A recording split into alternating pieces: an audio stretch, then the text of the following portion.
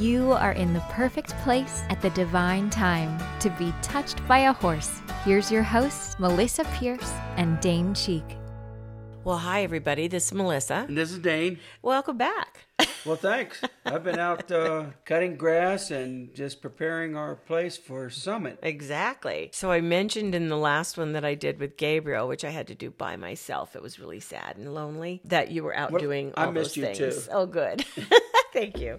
But it really felt funny to be doing it all by myself without you. So, yeah, so we're pretty ready, right, for Summit? So what'd you say about Gabriel? Well, I said a few nice things about you, but a lot of nice things about Gabriel. Oh, good. Put it that way. So, we've been working steadily up to this for a year, but the physical work is heavy duty right before Summit happens. Just to give people a picture, we have a very, very large indoor arena, and we have a stage that comes out of a tough shed that we have that gets set up with curtains down the side and a place for a Wi-Fi and to show, photos and PowerPoints and stuff on that. We have 25 round tables that seat 8 people to each table with a chair coordinated to each one. How many 6-foot tables do we use for the store? Let's say a dozen, maybe. Yep. Probably about 12 back in the store, plus some round tables. They all have tablecloths that go with them. Then we set up 2 food lines for all the people to be able to get their food easily. And all of these big thermos containers for lemonade and tea and water and all that kind of stuff. By the time we just get everything out, it's a major production. It's a really huge. major production. Yeah, it's a lot. Yeah. And our store, which is so fun, we get all that inventory out, and we had some help this year, which we're very grateful for. Almost every year we have a few people that come and help us with it. But we set every product, everything out. We do all kinds of what I call equinalia back in there, and it's huge. I usually post a picture or a video on Facebook with it. I can't believe you have all that stuff in the store. I know. Well, we have a good size inventory room, so we hide some of it in the inventory, but the representation of it is. And we have a great crew helping us out. We do. We have an awesome crew, and that's one thing I was going to share. When we first moved down here, we're about almost 2 hours from our old place, 2-hour drive time between our place in Boulder and our place here. And when we first moved down here, we needed help. We needed some help, and we didn't know. So I was in my bank, the new bank, opened an account down here, and I just happened to ask the teller, do you have a lead on anybody that is kind of a general handyman, willing to help out on some stuff, carry heavy stuff and all that? We just moved in and we really need some help. And she said, actually, my son Thomas has a crew. And I said, well, that's great. And the other tellers are laughing and they're going, he's awesome. You definitely want to get Thomas, as part of your crew. And the woman says to me, my son is 14. He is a sophomore in high school, but he knows equipment. He knows work. Trust me, he'll be great. So we thought, okay, for moving boxes and helping us get all moved in, that would be terrific. Well, it turns out this incredible young man was quite the businessman, don't you think? Yes. He was such a good businessman, he became your protege. Pretty much. Just a great kid. So, of course, at 14, he couldn't drive. So he had seniors in high school working for him who would drive him to the different jobs. He had multiple crews happening. Like he'd be working at our place doing maybe a landscape cleanup, and he'd have another crew over doing blacktop in a driveway at another place, and somebody else moving hay, and he'd be supervising all these different ones. He really won my heart. I think the second really big job we gave him, I hear him outside with 4 other teenagers, most of them bigger than him, older than him, and I hear him, my windows were open, I hear him saying to them, look her straight in the eye, shake her hand, introduce yourself clearly. By the way, today, I don't want to see any cell phones, and don't be playing music because people don't necessarily like the music that we like the music of, the same music. So we're going to have our best manners today. Are we going to have a good day? And the guys are like, yes, Thomas. And I open the door and he says, good morning. And I said, good morning. Thanks for being on time. And the next thing I know, each boy introduces himself to me, and they worked so fast and so hard and so well. really, really a great crew. And here we are 7.5 years later. He came out. He always does all of our summit setup work with us. And he's blacktopping our driveway entrance and just 1,000 things. But he came out with his crew yesterday. Again, fantastic crew. Yeah. Just so respectful and so wonderful. I don't know what we would have done without him. I agree. Yeah, he's just a wonderful young man now. Yeah, definitely. An adult now, yes, for sure. Yes. Yeah, and gotten to be a good friend. Yeah. So, yeah, think of all the work you would have had to do if I hadn't found Thomas. I know. Yeah, Thomas is my boy. Absolutely. Helped us put our windmill up. He helped us take our old entrance down, put a new entrance in. I mean, just a lot of things. A lot of the things on our farm that we needed, that extra muscle and that extra crew of help, has been awesome. So, Thomas, I doubt you listen to our podcast, but if you do, thank you, bud. You're doing a great job, and we're very appreciative of you. So, on another note, I wanted to address a question that I was asked, and I am taking a little bit of a risk discussing this, I think, with you. This is outside your wheelhouse. But I wanted to go into a little bit of a certain developmental stage. You up for that? Sure, I'll give her a shot. Yeah, you're in the slow developmental stage still. After all this time. All right, so What'd you say? Yeah, exactly. Yeah. So what I mean by that is when I address clients and their wounds or their unfinished business or where they're at in life, I'm looking like a detective at a lot of different things that will help me understand what that was really like for them. And one that all psychotherapists use, but always impressed me when I was training to be a psychotherapist, was the fascination of how our personality develops through our stages of growing up, right? Makes sense. So we know that kids have different developmental stages for when they walk and when they talk and all that. But we're talking about their psychological, psycho-emotional developmental stages. You with me so far? Yeah. Okay. Yeah. So I teach 6 of them in our program. I break it down to 6 of them that I want my students to learn so that when they're certified and they hear that someone's mother passed away and they know what age the client was when their mother passed, they can look through that lens at their client's experience. Because obviously a 7-year-old child has one experience and a 24-year-old has another experience of losing their mom, right? Right. And every single stage has very distinct things.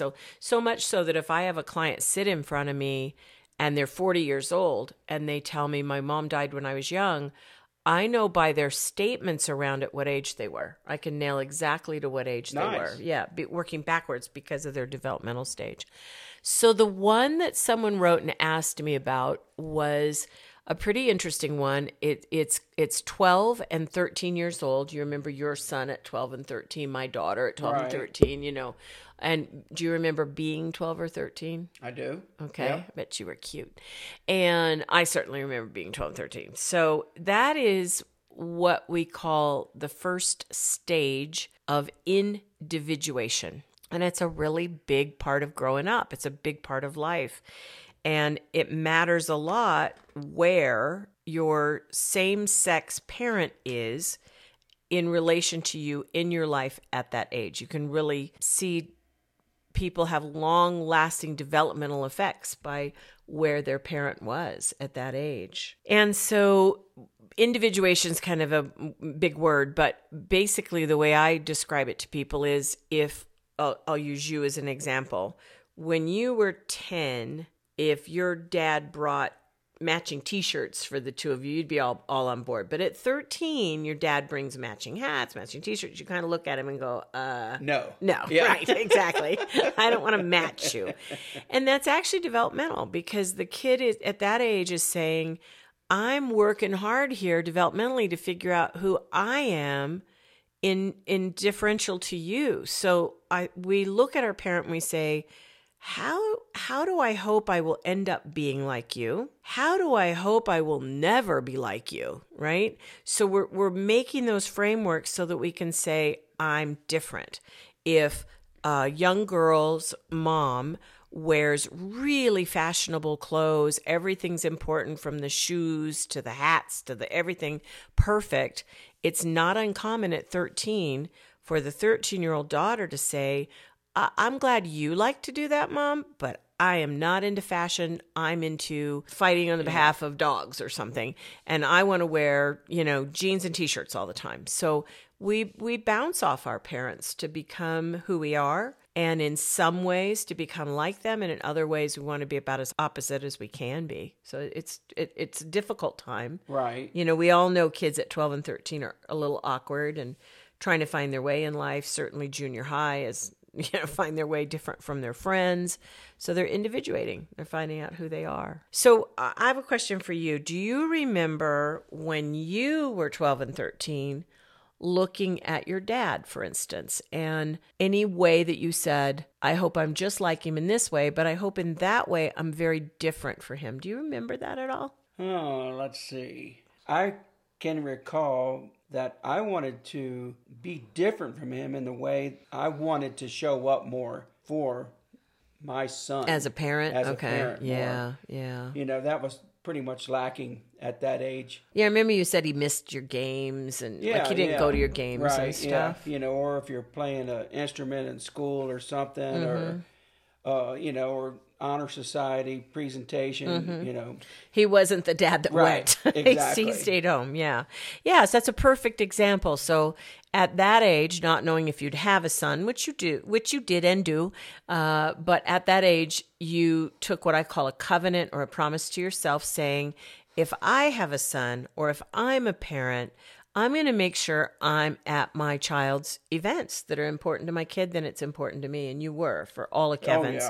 For all of Kevin's, you were always there. And I know Kevin appreciated that. That was really good. So I think there's just those things where we look at them at 13 with a critical eye and we say, here's how I do want to be like you, which we know your dad had a great sense of humor. You have a great sense of humor. There's a lot of good things about your dad that you do have, but that's a perfect example of that covenant at 12 or 13 that you take and how it kind of shapes your life, really. Right, it dictates your life based on their behavior.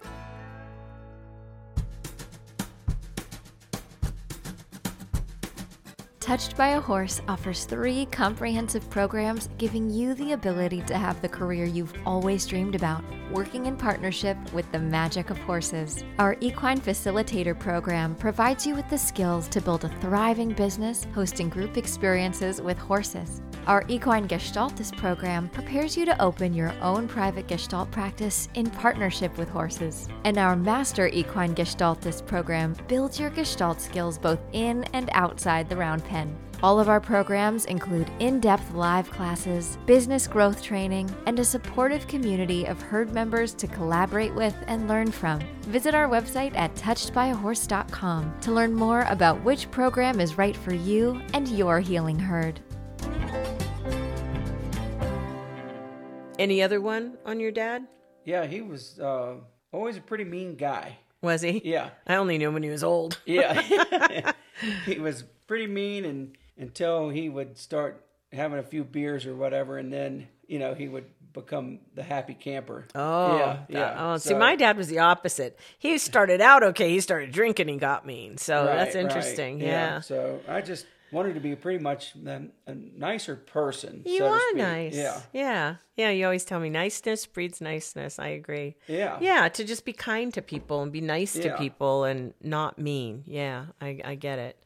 Yeah, you are so very rarely mean to anybody in life. They usually deserve it if you are. So interesting. Yeah, I think with mine, my mom and dad did not get along. They fought terribly. They were upper middle class, well-educated people who fought like street criminals. They were just terrible to each other.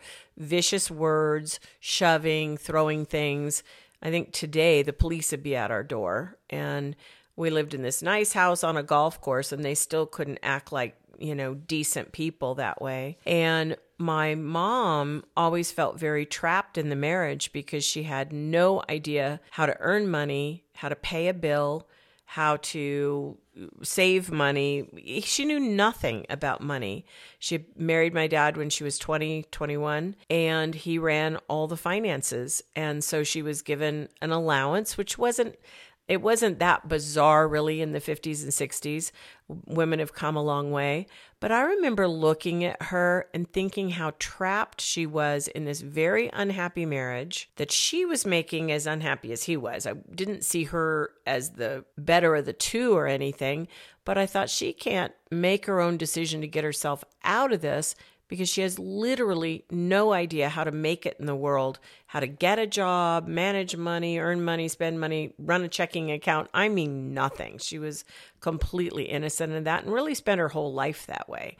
Died at 92, still with me helping her with her money. And so I think my covenant back then was that I would not be indebted or beholden to another person for money, that I would educate myself and learn how to take care of myself financially and to understand what money is about, not be afraid of it, know how to have it, and not depend on a man or anyone else to take care of me or support me financially. I will say I took it to the other extreme. I really, really took it to the other extreme, but I think that was a deep promise I made to myself at that age, looking at her as a really sad character because she didn't understand how to manage money for herself. So times have changed. I think that's still what I would tell any young woman who's just coming out of high school, that it's important for all of us, males and females, to know how to support yourself in this world. It's okay to have a partnership and be interdependent with someone financially. But in my life, I don't think anybody should be solely dependent on another person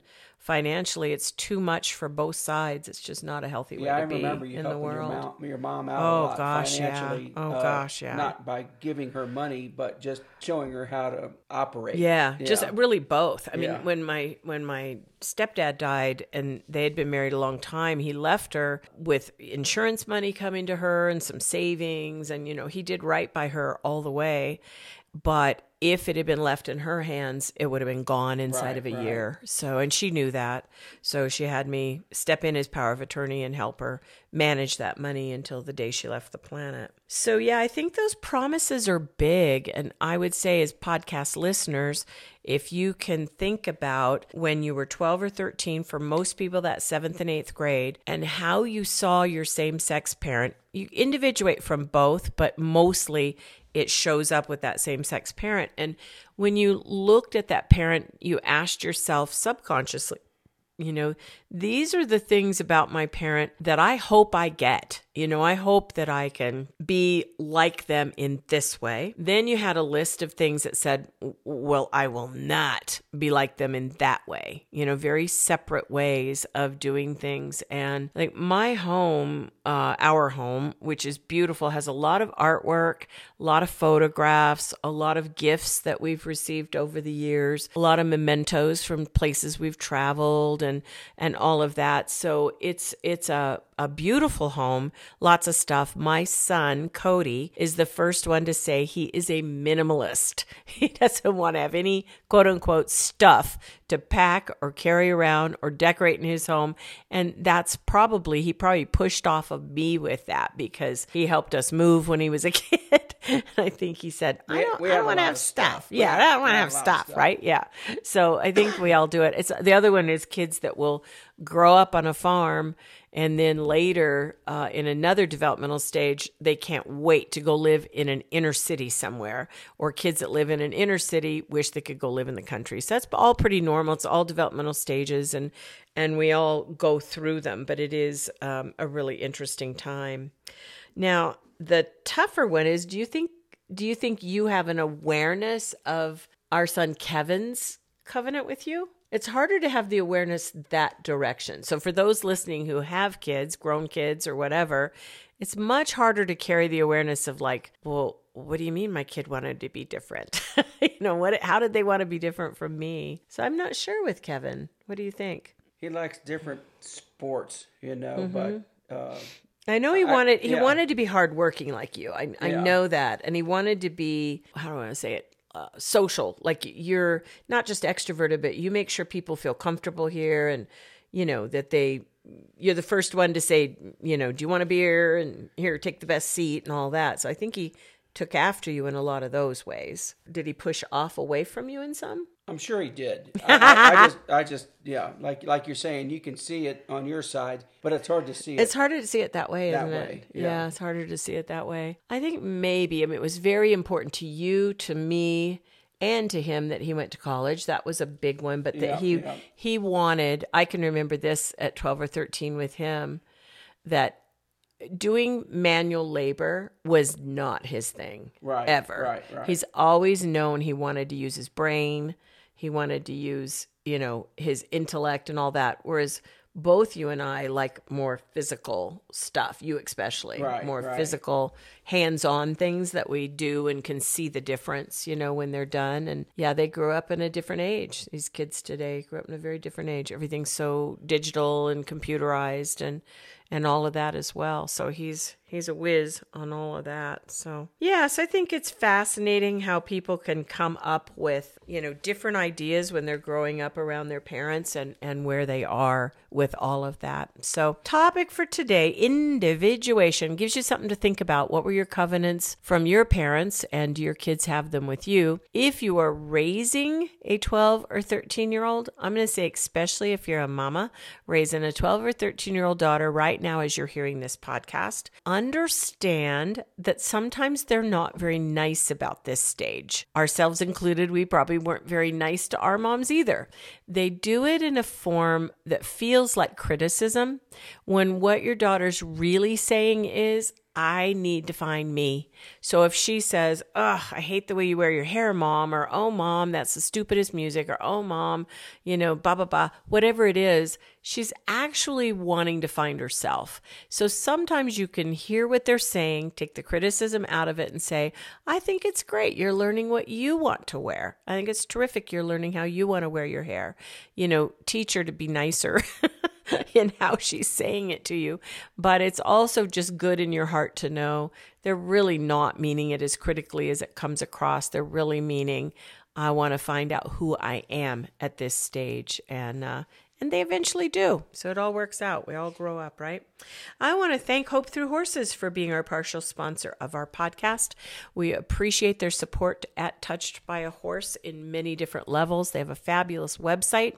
They are a nonprofit dependent on donation, and that would be my encouragement to you, if you can, to kick them a little cash if you get a chance to.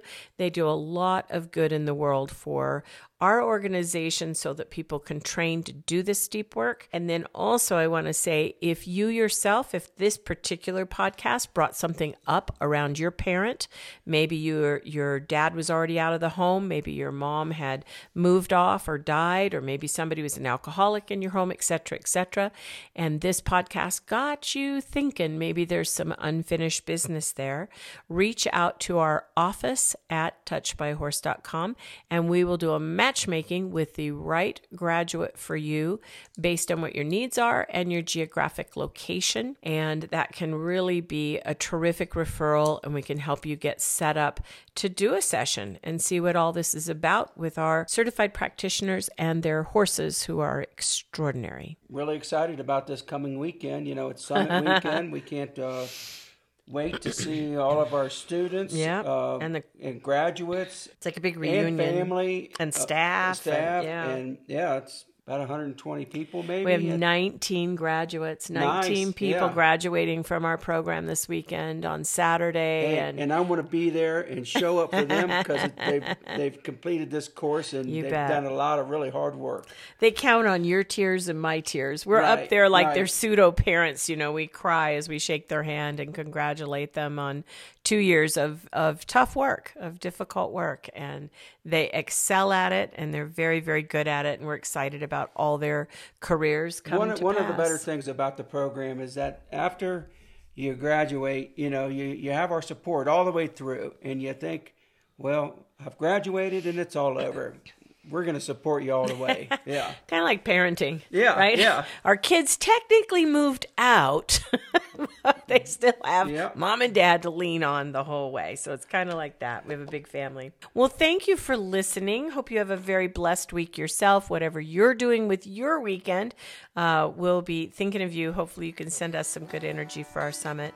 Thank you, everybody. Talk to you again soon. See you later. Thank you for listening to the Touched by a Horse podcast. If you'd like more information about anything we've talked about on the show today or our certification program, please visit our website at touchedbyahorse.com. That's touchedbyahorse.com. Or contact our office by phone at 303-440-7125. Also, be sure to keep up with us on social media. We're at Touched by a Horse on both Facebook and Instagram. See you around the barn and on the next episode.